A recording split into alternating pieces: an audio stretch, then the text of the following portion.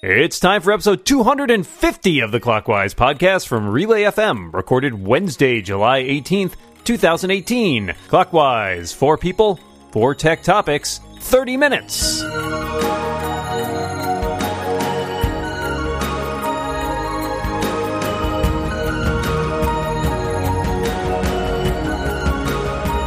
Welcome back to Clockwise, the tech podcast where there's always time to celebrate a milestone. I'm your co-host, Dan Morin, and I am joined, as I always am, by my good co-host, Mr. Micah Sargent. Hi, Micah. How you doing? Hello, Dan. I'm doing so great. You can't see it, but I'm dancing to my 250th milestone dance. It involves a lot of hip movements and a little bit of jazz hands, but it's great. It's great.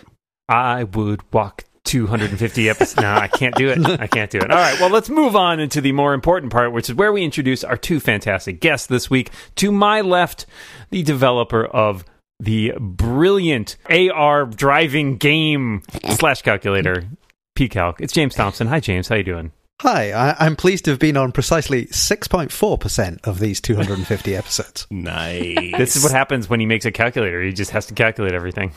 I love it. I love it. And to my left is the business unicorn, the co-host of SestraCast, and of course, the host of Friends in Your Ears. It is the one and only Kathy Campbell. Hello, Kathy. Hi, Micah. How are you doing? I'm doing well, and I'm so excited to have you here. I'm excited to be here. Excellent. It's a very exciting occasion today. Well, very exciting. Very exciting. I'm going to kick things off with my topic. I was on vacation last week, and the place we were staying most of the time had really, really flaky Wi-Fi that didn't work in a lot of places. So between that and being, on vacation, I didn't really keep up with the internet at all. And it was kind of delightful. So I wanted to know if you guys have an unplugging strategy. Is there time during the week that you don't check the social medias or time during, the day? What do you do? How do you cope with that? James? How do I cope? Well, I think the answer there is I don't cope and I don't unplug. That's my strategy. I mean, it's not entirely true. I've got rid of a lot of social media and news sites from my RSS, and I've put a ton of filters on my Twitter feed to make it somewhat more palatable. When I want to keep up to date with the latest happenings in existential dread and despair, I can do that on my own terms in short, controlled bursts of hopelessness. I realize that it's a sign of privilege that I can actually choose to do that, but my mental health is not really up to it otherwise. I do feel the need to keep up with tech, or at least the Apple-related world, for work, though. So I can't completely cut myself off, and I need to be available to my customers too, since effectively they pay my wages in the end. But I am cutting down on stuff. I'm using Instagram more of late and only following my friends on that to see what they're up to. It's seemingly a lot happier place than Twitter or Facebook, though only seeing people's perfect photographic lives, can bring its own set of problems. But working from home, working for myself, I do need that sort of virtual water cooler for the daily social contact. And that's been 100% private Slack groups for me these days. But I've had these 3 big social events in the last 3 months, though, where I've met a lot of these people in real life. And I've kind of got used to them having actual human faces. So my strategy is that we need to have a big meetup of friends once a month from all around the world. So you're all coming to Scotland next month. Yes! Yay! All expenses paid? We can talk about that. We'll calculate it, right? Some expenses not paid. There you go. Some expenses not paid. I am just like you. I do not do a very good job of getting away from the internet. Don't have much of a strategy. So when do I unplug? When my eyes are closed and the REM sleep takes hold and I am completely out of it. That's when I unplug. Unfortunately, sometimes I'm checking tweets in my dreams. So is there really unplugging? I don't know. Maybe we're all just a part of the matrix and we never can unplug. Dun, dun, dun. But I welcome any opportunity to have poor connection when that comes along. It's like, okay, I can deal with this. This is good. This is a time to get away. And also I do, this doesn't quite fit the mold that you've molded, Dan, but I do like that, when I'm driving, do not disturb while driving. I do tend to stay unplugged at those times because I don't see any notifications that pop up while I'm driving. And also I have enabled a bedtime mode on my iPhone with iOS 12. And so past a certain hour, I also can't see any notifications that take place. So during those periods of time, I am fully unplugged and I am happy about it. And, yeah, I hope to add more of that into my life, but I just need to be more conscious about it, I think. What about you, Kathy? Well, I had a unprepped kind of unplugged week and a half or so back in May when I gave birth and ended up losing a lot of blood. And so holding my phone was really difficult. So I listened to a lot of podcasts at that point because I couldn't use my hands very well. And that was not enjoyable, but I think that wasn't because I was unplugged. I think there were several other factors involved in that. But I do try every night at about 7:30 when we start getting ready for bed. My daughter is off electronics at 7:30, and I figure I might as well be too. And so we go and we have snuggle time and I read actual books, on my Kindle. We'll talk about that later. But I try to stay off of my phone as well, even though, I'll get notifications, just the important ones on my watch and pick up my phone for that. But for the most part, for the next couple hours until I fall asleep, I am just reading, and it's very refreshing and really cleansing to finish out the day that way so that I can get up in the next morning and really start things off again. So I highly recommend it. It's good. It really is. Yeah, I previously to this, there were times that I tried to not be as consumed with my phone, but it wasn't really regularly scheduled. So, this gave me an opportunity to rethink that a little bit. And I don't know that I will necessarily be great at doing this. Part of being a freelancer over the last few years has meant a lot more freedom to walk away from the internet and not feel like I was missing stuff all the time.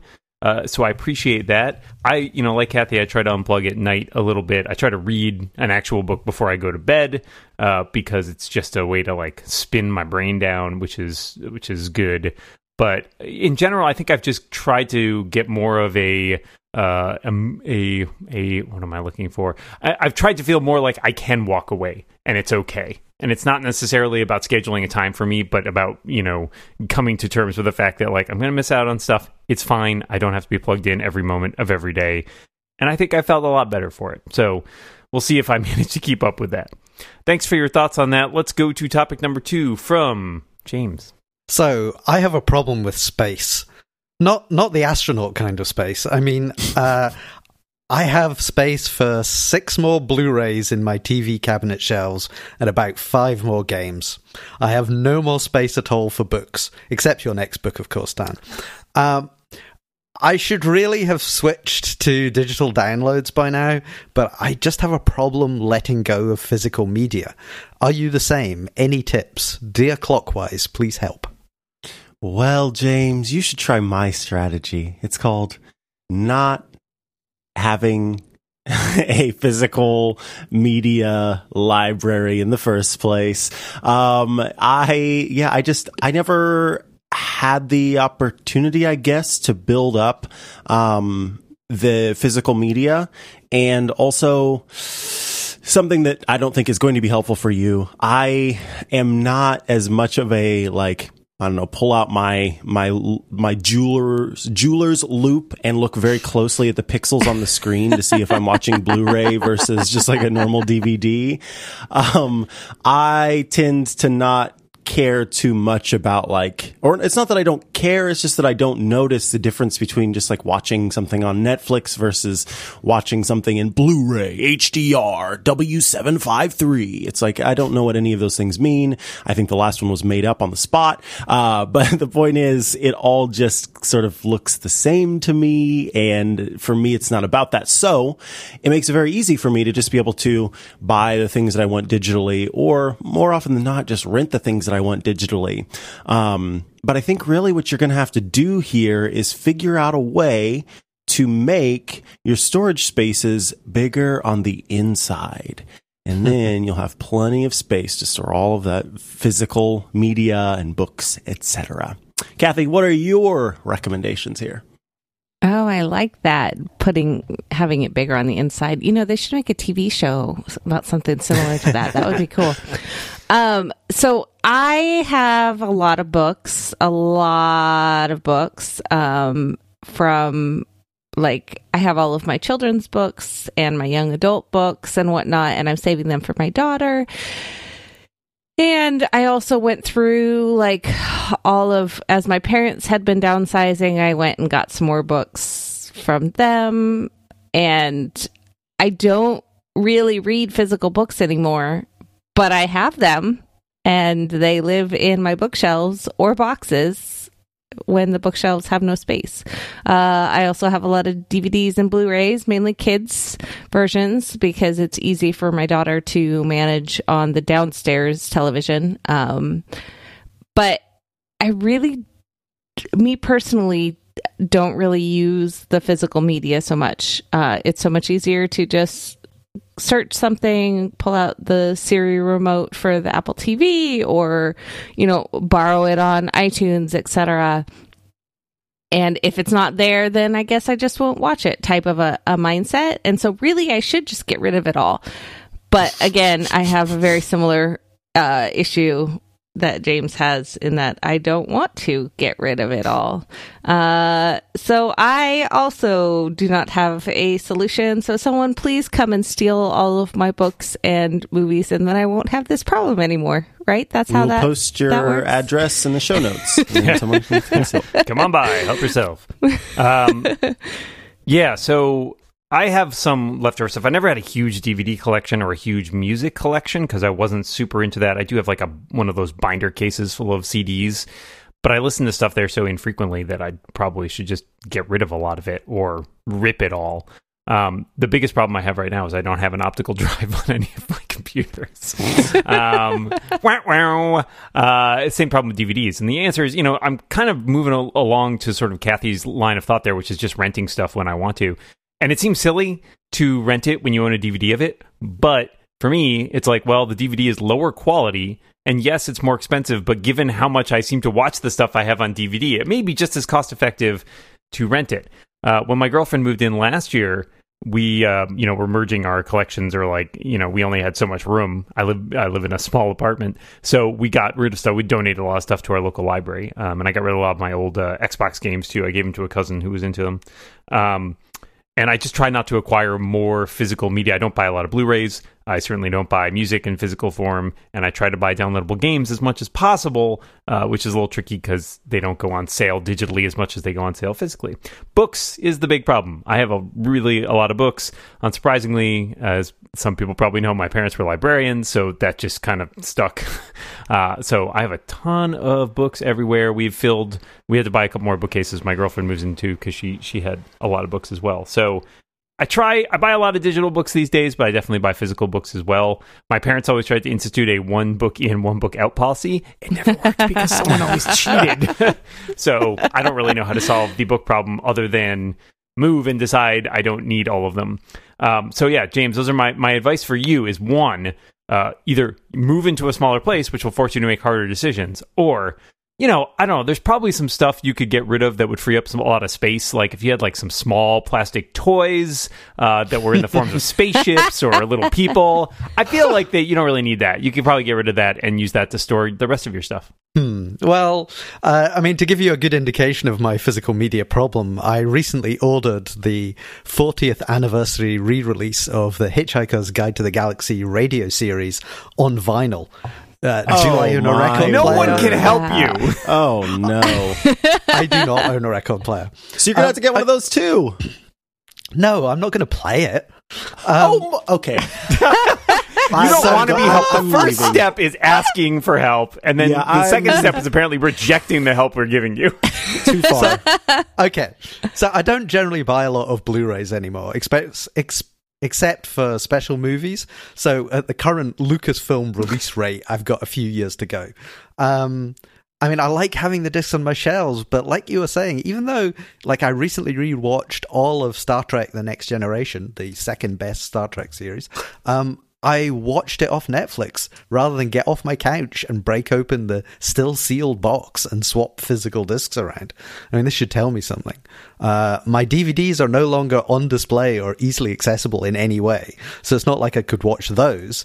One approach I've seen people use is to get rid of the plastic DVD cases and just keep the discs and the sleeve inserts in binders. That would free up a lot of shelf space, but since I haven't actually watched any of those DVDs in years since they went into storage, maybe I don't actually need to have them at all. My CDs are in deep storage under my desk in the office. They all got ripped into iTunes years ago. But since I got a Spotify subscription and then Apple Music, I've stopped buying music entirely and I just stream everything. Apologies to starving musicians. It's convenient enough, and most things are there in a way that they aren't on other streaming services at the moment. Maybe that's the future. Or maybe instead of buying a smaller apartment, I just need to buy a bigger apartment. Sounds like a good way to acquire way too much stuff.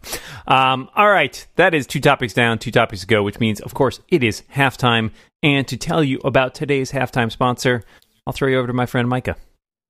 Hello, hello. Of course, it is time to tell you all about our friends at Casper. Casper is a company that's focused on sleep and is dedicated to making you exceptionally comfortable one night at a time. Guess what? You spend a third of your life sleeping. If you spend a third of your life doing anything, you'd want to make sure it's the best it can possibly be, and that is why you need Casper. So what goes into making a Casper mattress so comfortable? Well, they combine multiple supportive memory foams for a quality mattress with just the right sink and bounce. You probably heard that. And Casper mattresses are designed and developed in the U.S., and their breathable design helps to regulate your body temperature throughout the night. You can be sure of your purchase with Casper's 100-night risk-free Sleep On It trial. They deliver directly to your door, and if for any reason you don't love it, Casper has a hassle-free return policy. I've mentioned this before. I have the Casper sheets, the Casper pillows, the Casper bed, the Casper bed frame, the Casper box springs.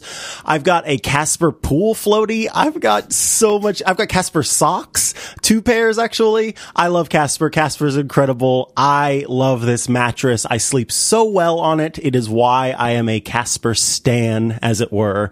I think that the company does a fantastic job of introducing new stuff all the time, which is fun, but also making high quality and very, very nice sleep experiences. You can get $50 towards select mattresses by visiting Casper.com/clockwise and using the code, you guessed it, clockwise at checkout. Terms and conditions do apply, but that's Casper.com/clockwise with the offer code clockwise. Thanks so much to Casper for their support of this show.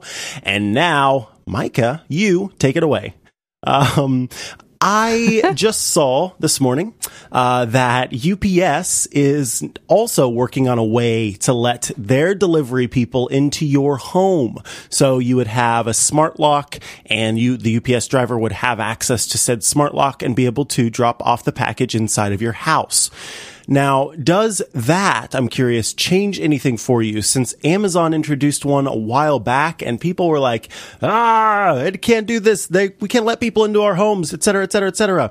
A lot of times people have like the same delivery driver from UPS, FedEx, USPS. And so I'm curious if that changes anything for you. Kathy, we will start with you. So I am going on a fun vacation at the end of September, and for it, I have been purchasing a variety of products for my daughter and I to share. And they have mostly been delivered by UPS.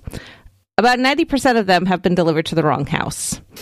So I would be tempted to try it if it meant that they would actually show up at the proper house and they would know that it wouldn't be the house that they were supposed to go because like the code didn't work or something. However, and this is not a slam necessarily on our lovely hardworking drivers, but I would probably have to say no. Kathy kind of took the words right out of my mouth with no. Well, we were on this podcast. I had some packages from UPS delivered, and you know what was great about that? They didn't come into my house because that would have been really disruptive. I get it. There are people in areas where, theft is a concern, or people who have, as Kathy does, have problems getting its stuff delivered to the correct address. I don't have these problems, and I don't see this as fixing anything that is currently wrong. So for me, it's a big fat no. Yeah, I mean, there's literally no way I'll let any third party, at least one that isn't my parents, have the ability to unlock my front door.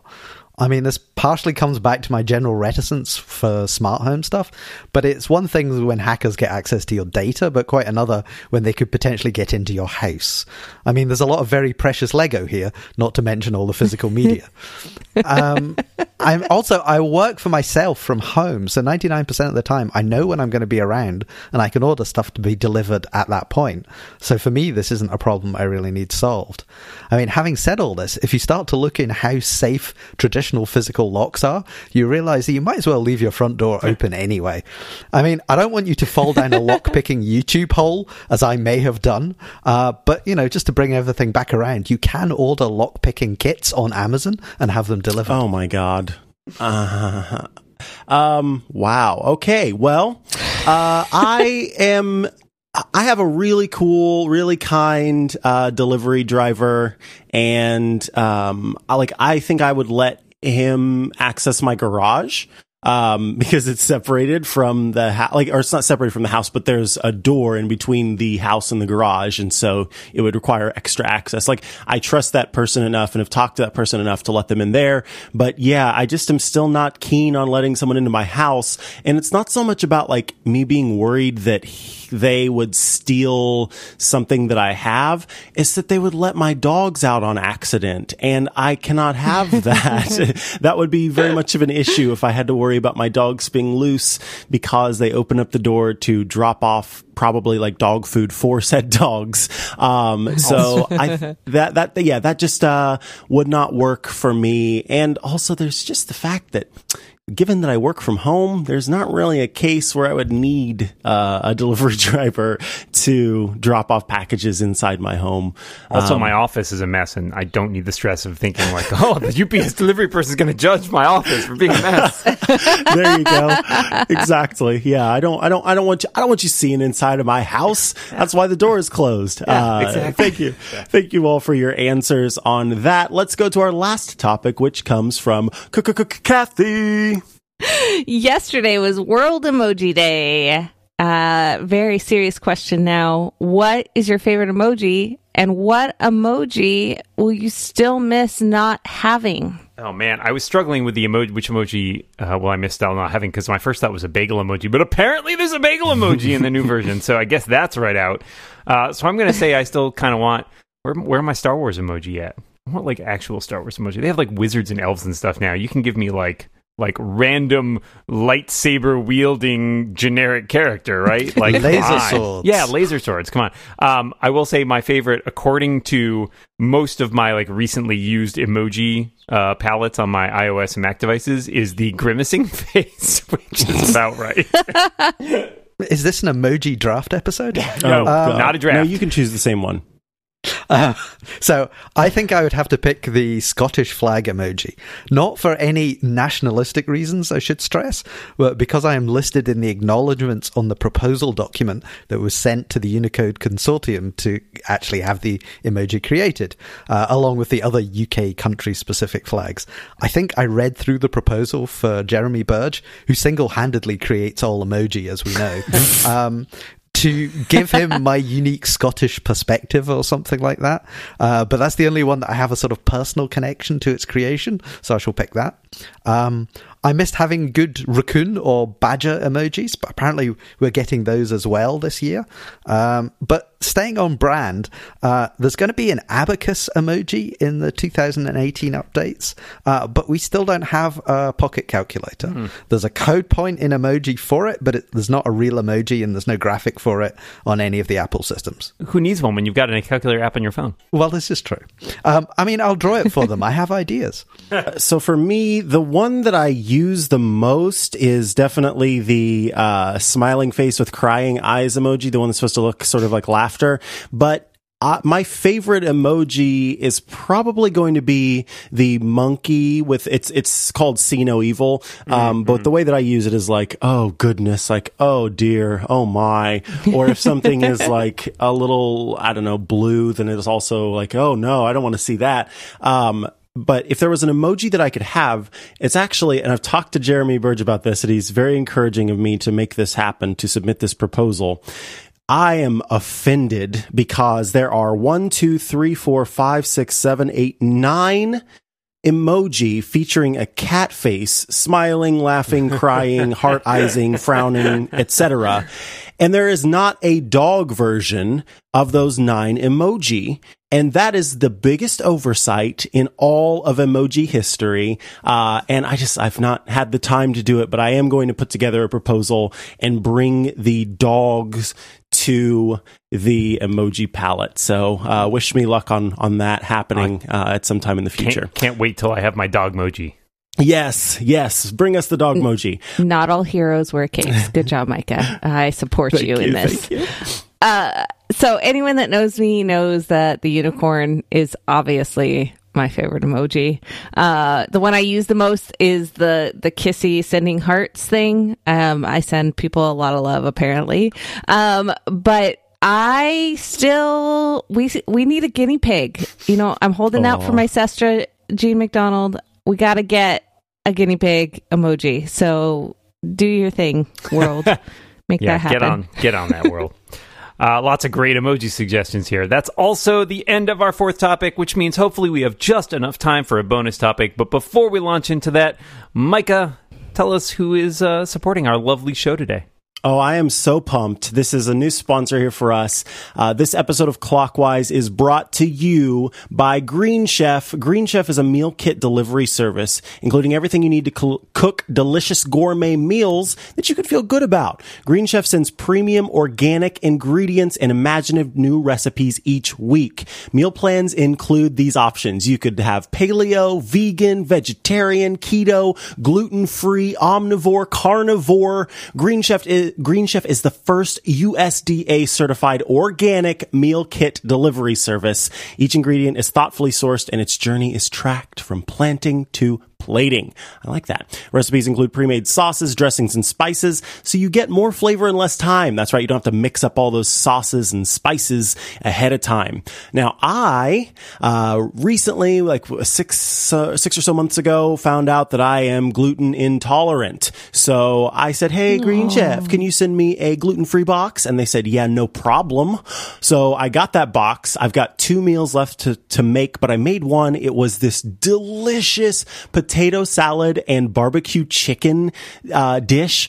Oh my God, it was so good. It also had cornbread muffins that like had everything pre-mixed except, you know, like to put the wet ingredients and the dry ingredients together. So it was super fast. I really appreciate, really appreciate Green Chef. So for $50, which is a lot, off your first box of Green Chef, you can go to greenchef.us/clockwise. That's greenchef.us/clockwise, and you're going to get $50 off your first box of Green Chef. I'm telling you, you're going to love it. And our thanks to Green Chef for their support of this show. Let's get that bonus topic, Dan. All right, it's summer. It's very hot where I am, and summer, of course, means ice cream. I want to know what's your favorite ice cream flavor or other delicious cold treat, James.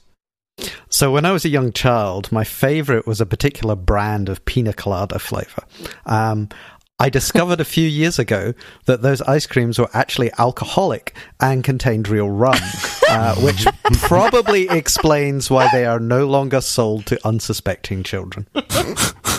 My favorite ice cream is mint chip ice cream. Very, very good. Mine is the pear and blue cheese from Salt and Straw, which is the best flavor in the entire world. Wow. All right. I'm plain old chocolate or other varieties of chocolate. Basically, as chocolatey as you can get, preferably with chocolate sprinkles. All right. Got to go get some ice cream, but all that remains is for us to thank our guests. James Thompson, thank you so much for being here. Thank you for having me. The only way is down now from my 6.4%. And Kathy Campbell, thank you so much for being here. Thank you for having me. Well, Micah, 250 episodes in the can. What do you say we come back next week for 251? I think we can do that, Dan, as long as I don't break my leg while doing the 250 dance. All right. Well, until then, we remind all of you listeners out there, watch what you say. And keep watching the clock. Bye, everybody. Auf Wiedersehen.